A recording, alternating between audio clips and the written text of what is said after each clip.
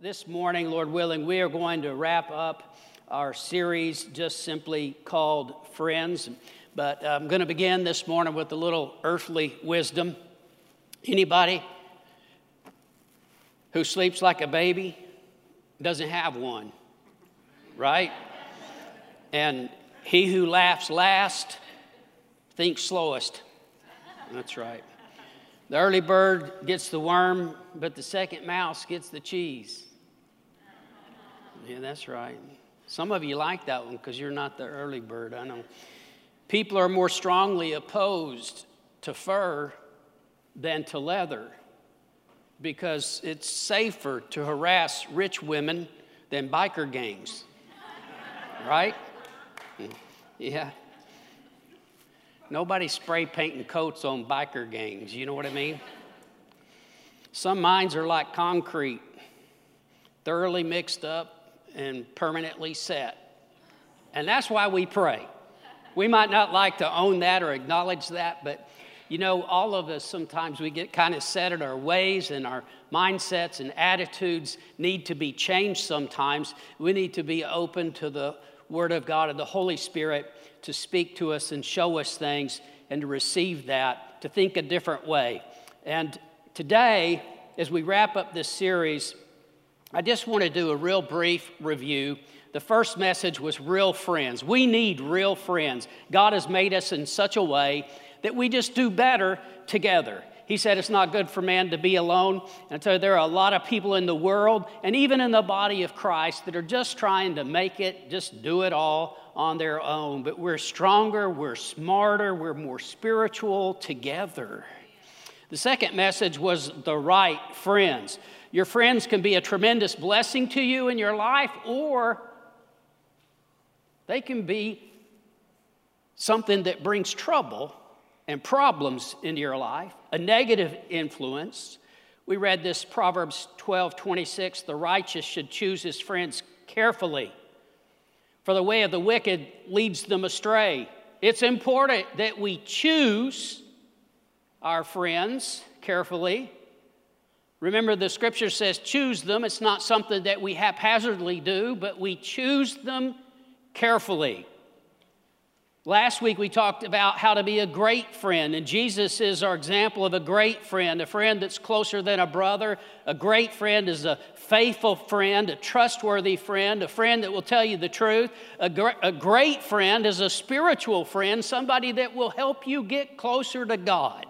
And we want to be that kind of friend to other people. Now, this morning, we're going to talk about being a friend to the lost. We can't reach them if we don't care about them. Right. We can't reach the lost if we refuse to have anything to do with them. And we can't reach the lost if we won't even talk to them or help them. They don't care what we know until they know we care.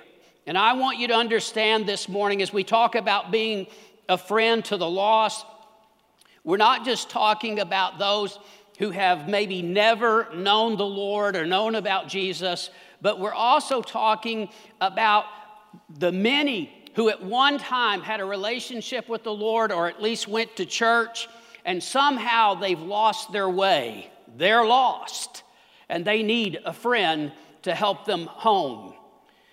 Much of the time, people get in error when it comes to doctrine and spiritual truth and the things that we learn from the Word of God when they take one truth to the exclusion of all others.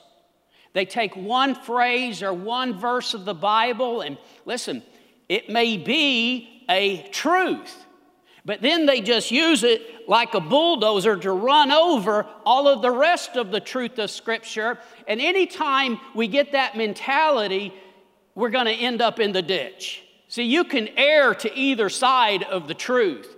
And so we need to always take the whole counsel of the Word of God. You always, first and foremost, if you're going to interpret Scripture, this is the first and foremost rule. You interpret Scripture in the light of other Scripture. So if what you believe about a certain verse, a certain truth doesn't line up with the rest of Scripture, you've got it wrong somewhere. You've got some more learning to do. And most of us have experienced that. If you've read the Bible very much, there's some things that almost seem to be contradictory. And we just need to continue to learn and to grow. And so what I'm saying to you this morning, see, this is really important when we're talking about how we have to have the right friends in our life, those that are closest to us, those that, we allow to influence us. But at the same time, we also need to be a friend to the lost. See, some people really struggle with this.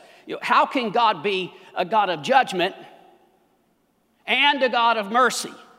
And most people want to make him either one or the other. And of course, the popular thing in our culture is that it's all about mercy and love, and they reject the idea that God is a God of judgment. Listen, both are absolutely true. Because the truth is that without God being a just judge, a God of judgment, we don't even need mercy. And without his mercy, none of us would last a day, because Lamentations says that it's of his mercy that we are not consumed. We got to have both. Jesus came full of grace and truth. And most people think it's one or the other. Oh no, they work together. And there seems to be this tension between grace and truth, but in reality, they work perfectly together in the Lord Jesus Christ. The one who preached the truth, he called sinners to repentance, and yet he won them by his love. And we just need to understand that when we talk about some of these truths, you don't err to either side of the ditch. We need to get a deeper understanding of this. So I want to say this one more time. As a believer, yes, you need to be a friend to the lost, but you need to always make your close friends spiritual people. Those that you spend a lot of time with, those that you allow to influence your life, those need to be the right kind of friends. So when I say a friend to the lost, I'm talking about you being a friend to them, not you looking at them as your good friend, as your close friend. There's a difference. But we need to love the lost enough to be a friend to them. John 3:16, God so loved the world that he gave his only begotten Son, that whoever believes in him should not perish, but have everlasting life. God so loved the world. Amen. This is what the gospel is all about. He gave his only Son. Now, 1 John, the letter 1 John was written under the inspiration of the Holy Spirit by the same man that wrote the Gospel of John, the same one that wrote John 3:16. He writes this in 1 John 2:15 and 16. Do not love the world or the things in the world. If anyone loves the world, the love of the Father is not in him. Now, on the face of it, it looks like that God loves the world, and he sent Jesus, his Son, to pay the price for our sins. But here, the same guy, under the inspiration of the Holy Spirit, he's telling us, don't love the world. But he's talking about two totally different things. We need to get this. God loves the people, but he doesn't want us to love the things of this world, the ways of this world, or to have the desires of this world. He says it pretty plainly in the next verse, in verse 16. He says, for all that is in the world, the lust of the flesh, the lust of the eyes, and the pride of life is not of the Father, but is of the world. And so, we need to love the world, the people. But we should not love the things of this world, the ways of this world. We should not love the desires, the lusts of this world. And I want to tell you, a lot of Christians kind of have this out of whack.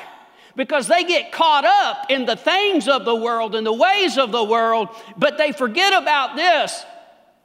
God loves the world. He loves the people of this world. And as His people, we got to love the people of this world. I mean, there's something wrong if we are born again children of God and we don't care about the lost, because that's why Jesus came.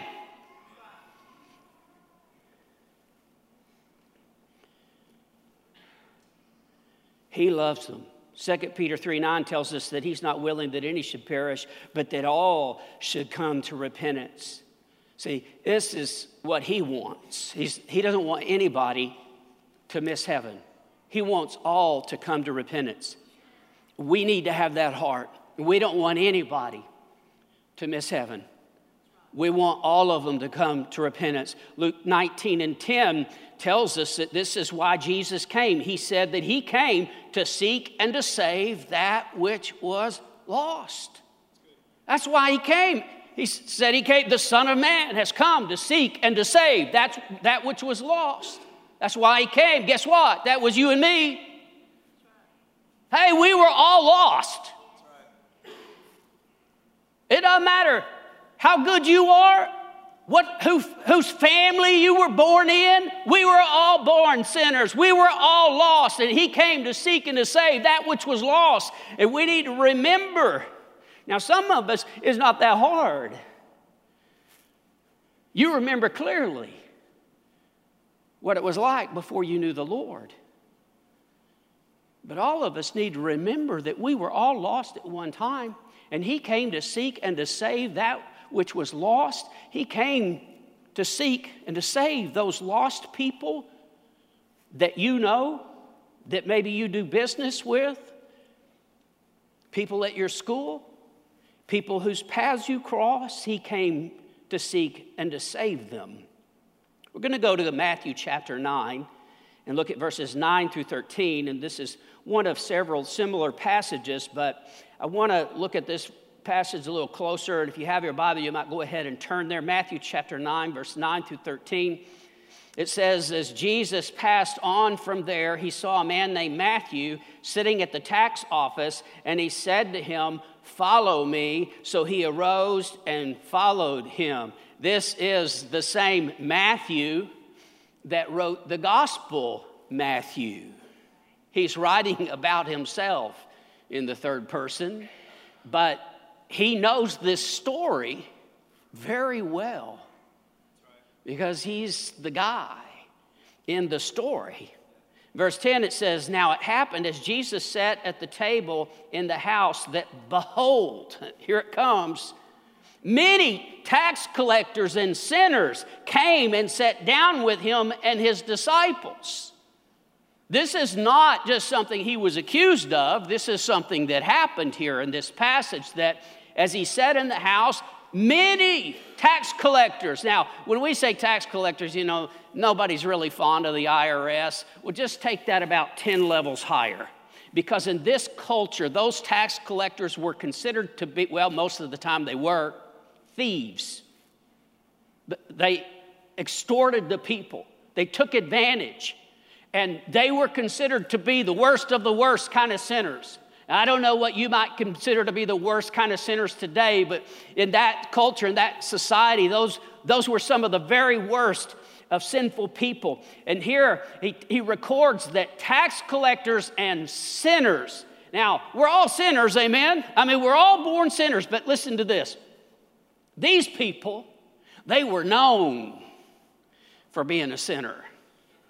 I mean, they had a reputation. Tax collectors and sinners came and sat down with Him and His disciples. When the Pharisees saw it, they said to His disciples, why does your teacher eat with tax collectors and sinners?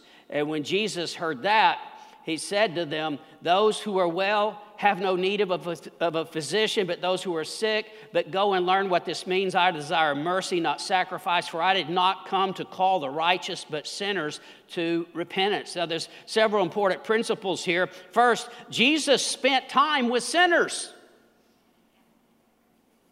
He spent time with those that weren't considered to be righteous, in a sense, maybe you could say unchurched.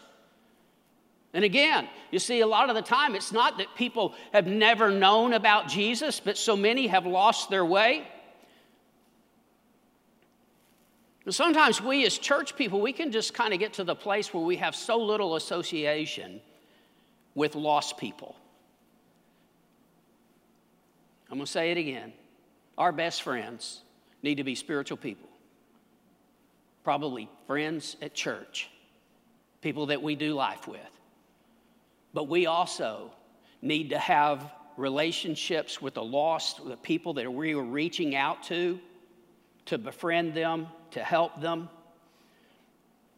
You know, we see this in the Lord Jesus, that many times he has conversations, he reaches out to people that a lot of religious people would have had nothing to do with. One of the best examples is in John chapter 4 when Jesus ministers to a woman, a Samaritan woman, at the well. And some of you know the story, but this woman was surprised that Jesus was talking with her, first of all, because she was a woman. And in that culture, it was just kind of a thing, you know. And so she's surprised that he's talking with her. But not only that, but because she was a Samaritan. And the Jews had such animosity towards the Samaritans. They didn't have anything to do with one another. And yet here's Jesus talking to this woman, engaging her in conversation to minister to her. I mean, it'd be like you talking to a drug dealer. Ooh, why are they talking to that person? But I'm just telling you that Jesus related to people. He reached out to people. He didn't run from them and keep them away, but instead he was reaching out to people. You know, the attitude of the Pharisees was that you can join our club if you want to, if you'll do what we say. But they didn't really care. If anybody joined their club, they liked it just fine the way it is. And it's a crazy thing, but I can tell you, I have met church people and known church people in the past. Nobody in this church, praise God. But I have known church people that actually had that mentality. This is our church, and we like it. And if they don't like it, they don't need to come. And they didn't. And I'm just telling you, Jesus never had that attitude, but he was always he came to seek and to save that which was lost. He always wanted to reach the lost. This is not an exclusive organism. I'm talking about the body of Jesus. It is for everybody. It is for whosoever will. And I'm just telling you, we need to be reaching out. As long as there are lost people, the Lord will not be satisfied. He's not willing that any should perish, but that all should come to repentance.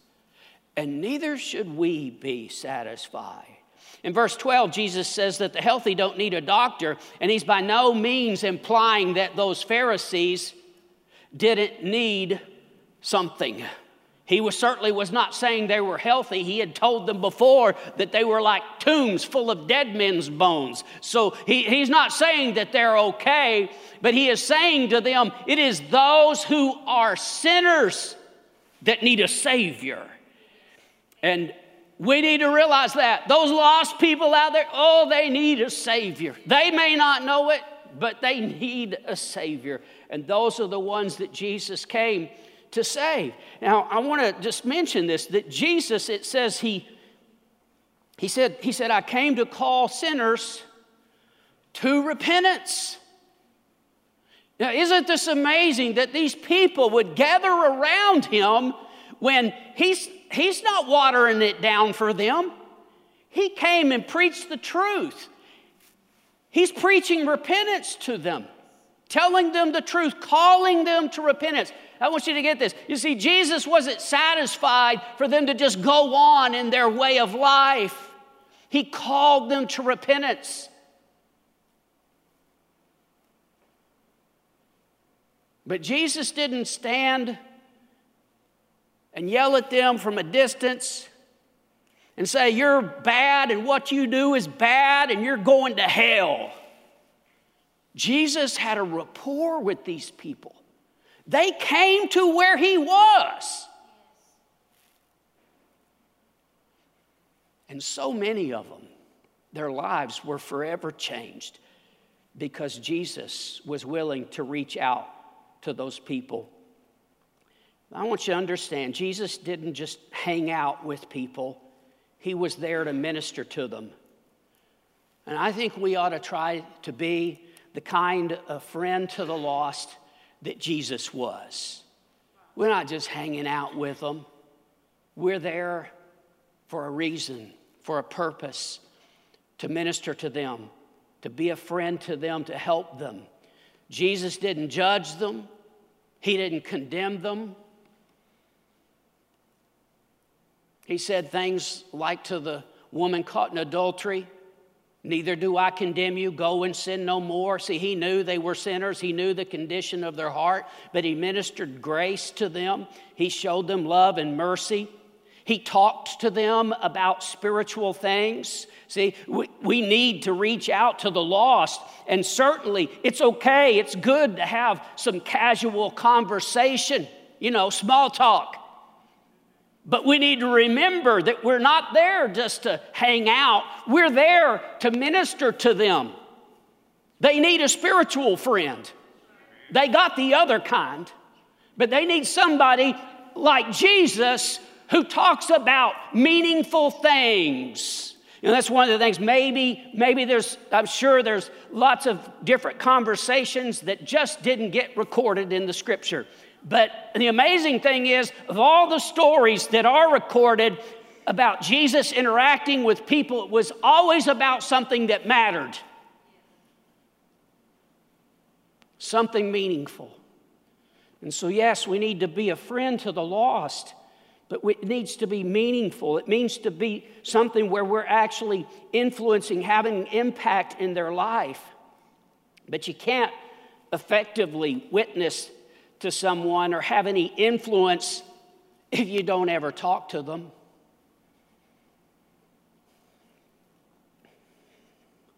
We always think of Jesus teaching and preaching and reaching the masses. But he was very relational. He talked to people in personal conversations, lost people. And we need to do that. The church, us, we are his body in the earth today, doing his work, reaching the world. 2 Corinthians chapter 5, beginning from verse 17, and I'm going to read this from the NIV. It's just a little simpler. It says, if anyone is in Christ, he is a new creation. The old has gone, the new has come. Now that verse of scripture is very familiar to most of us, one translation or another. We're familiar with that verse because it speaks to us of our new birth in Christ and what it means to be a Christian. If any man is in Christ, he's a new creation. The old is gone, the new has come. And it's wonderful that we know that verse, but I want to tell you, I think that we need to know the next three. I think we ought to be just as familiar with the next three verses. All this is from God, who has reconciled us to himself through Christ and gave us the ministry of reconciliation. Just to simplify here, when he says reconciled us through Christ, he brought us back into relationship, back close to God. And now he has given us, the church, that same ministry to bring people back to God, to bring people back into a relationship with God. That's our ministry as a church. That God was reconciling the world to himself in Christ, not counting men's sins against them. I want to tell you, a lot of people have a problem with that phrase.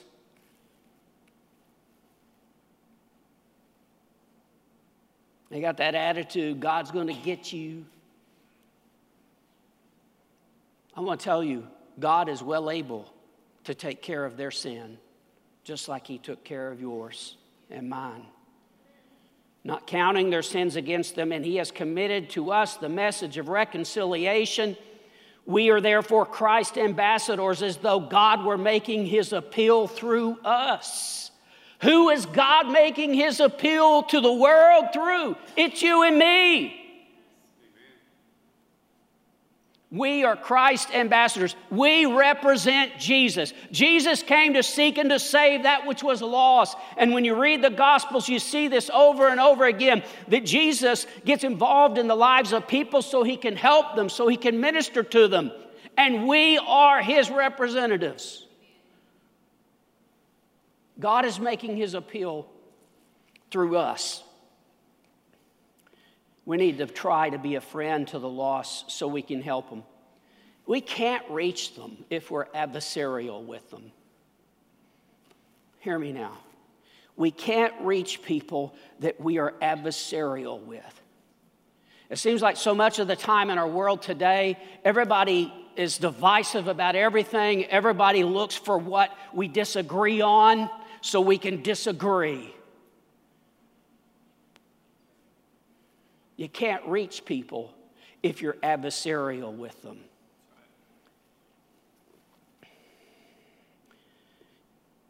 You can't reach people if you alienate them. We got to show them the love of God. We're trying to win them, not alienate them.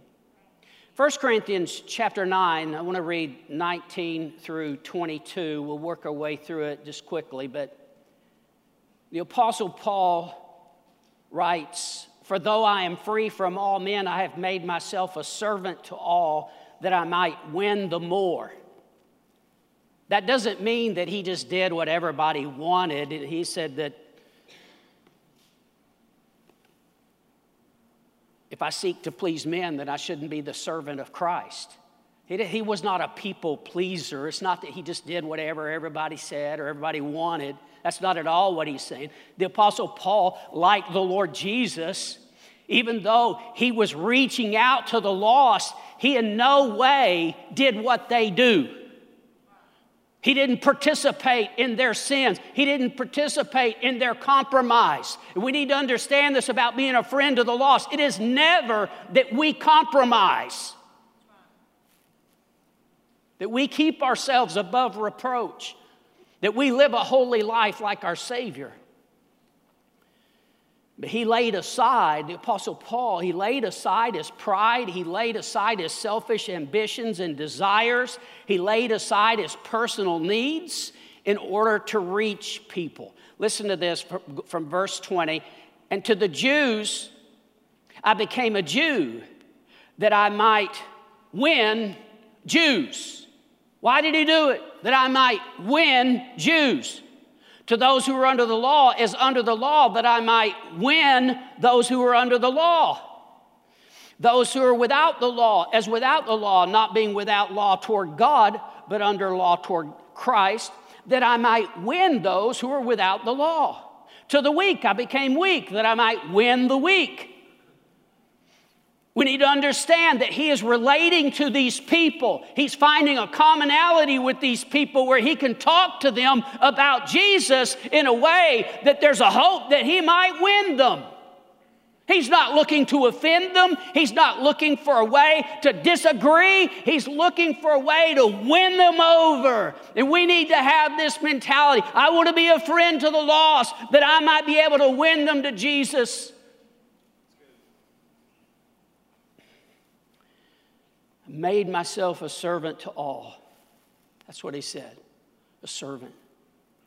The very nature of a servant or of serving is to meet someone else's need. It's not about what we want, but it's about what others need. And nobody should in any way take this message this morning as an excuse to go hang out with lost people and compromise because that's what you want. No, this is all about what they need. It's about ministering to them and helping them. They need somebody to be Christ's representative and reach out to them. I have become all things to all men, that I might by all means save some. What a heart, what a passion he had to win the lost. I've become all things to all men. Are you willing to be a friend to the lost, that you might save some? And I want to say this again. He didn't alienate people because he wanted to win them.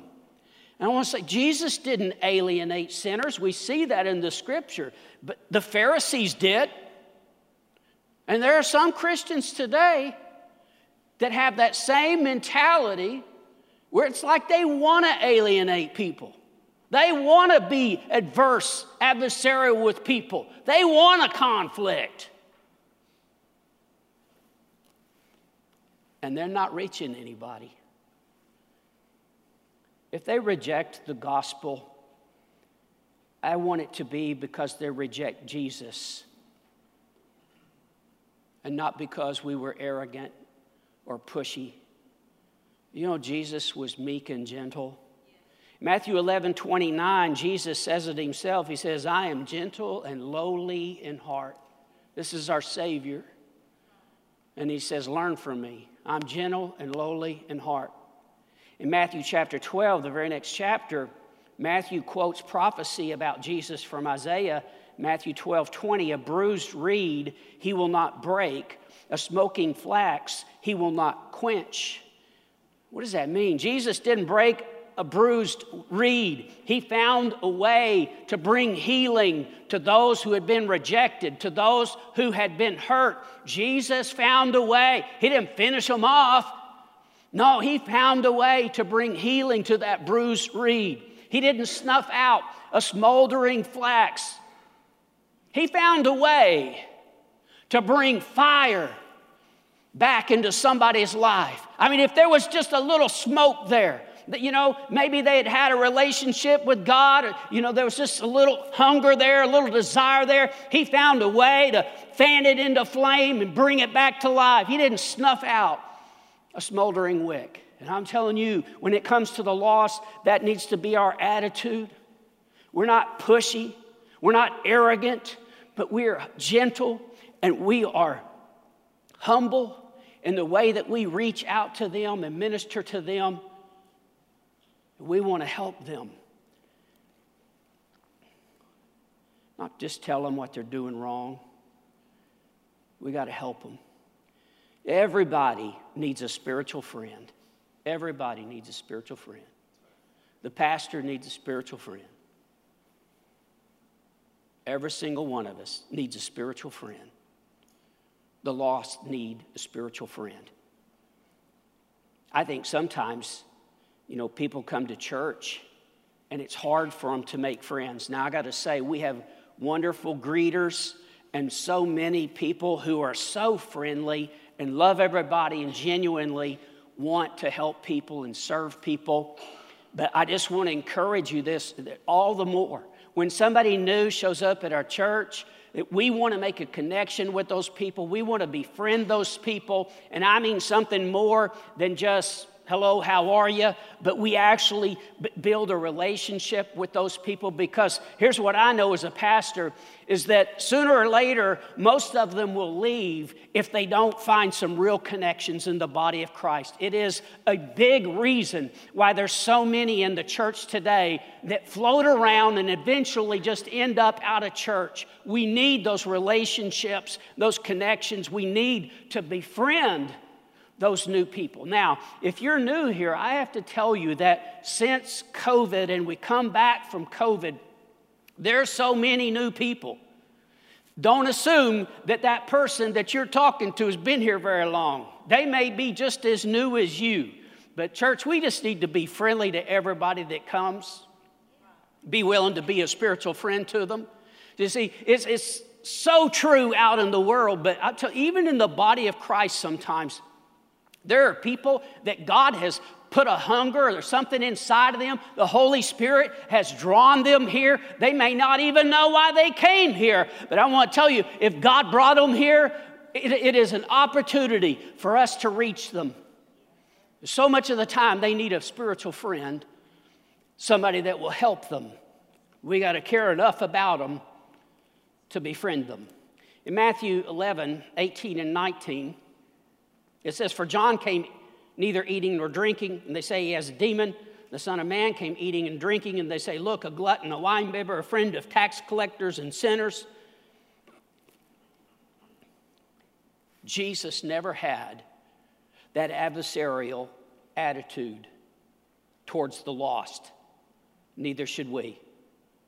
What if you befriending somebody would make a difference in their eternity? I remember as a 17-year-old boy,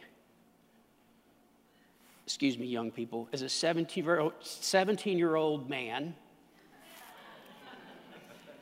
whichever way you want to see it,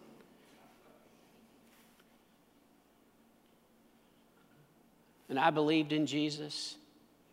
I had prayed the prayer, but I was still so messed up. And at a football game one night, Friday night football game, I had been drinking. And I met some 15-year-old girl. "Hi, my name's so-and-so. My name's so-and-so." Never seen her before. The next Monday at school, never seen her before at school. I crossed paths with her in the hall. She has one thing to say to me: "I want you to come to my church." And after that, I went to church, and her and others would call me. They stayed after me. They made sure I was there. And I'm standing here 40-something years later. Everybody needs a spiritual friend. And we just need to see how God can use us that way if our heart is right about it. I want to go to one last passage of Scripture, and you don't have to turn there. Most of you are familiar with the story, but I just want to talk about the story of the Good Samaritan. You see, it's kind of strange how much this happens where we say that we love the lost, and yet we have so little to do with them. It's really just religious talk. I like the little saying here. It just, says it really well. "To love the whole world for me is no chore. The only problem's my neighbor next door." And that's kind of the way it is. It's easy for us to say we love everybody, but what about that person whose path you crossed today? Do you love them? Or is it just everybody? We need to make this real in our life, where we are doers of the word and not just pretending we love everybody. If we love everybody, then we're willing to reach out to everybody. We're willing to help somebody. Yes, you need to be led of the Holy Spirit, but we need to be doing this. In Luke chapter 10, Jesus tells the story, what we call the Good Samaritan, but he tells the story to illustrate what it means to love our neighbor. In verse 25, it tells us a certain lawyer stood up testing him. And this is nothing to do with like an attorney today, but these lawyers that it speaks of were those who studied the Word of God. This was something they really knew, the Bible, all right? They really knew the Scripture, at least the Old Testament. They really knew it. He knew what it said, but the Scripture says that he was testing Jesus. And he says to Jesus, "Teacher, what shall I do to inherit eternal life?" Jesus says to him, "What is written in the law? What is your reading of it?" And so he answered, "You shall love the Lord your God with all your heart, with all your soul, with all your strength, and with all your mind, and your neighbor as yourself." You got to get that in there. And he said to him, "You have answered rightly. Do this and you will live." Now, he knows what is right, but he doesn't do it. And he wants to justify himself. How do I know that? Because it tells us in the very next verse. "But he, wanting to justify himself, said to Jesus, 'And who is my neighbor?'" You see, as long as we just leave it at this big question mark, who is my neighbor? We don't really have to do it. Jesus tells the story to illustrate. A certain man went down from Jerusalem to Jericho and fell among thieves who stripped him of his clothing and wounded him and departed, leaving him half dead.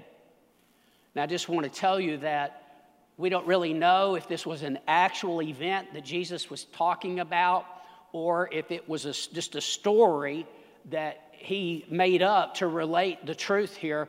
But I will tell you this, that this would have been a common occurrence, that trip from Jerusalem. That road was often fraught with thieves and robbers and murderers. From Jerusalem to Jericho, that was something that was common. And so when he talked about this, it was something that everybody could relate to. And here's this man who's been beaten and robbed and left half dead.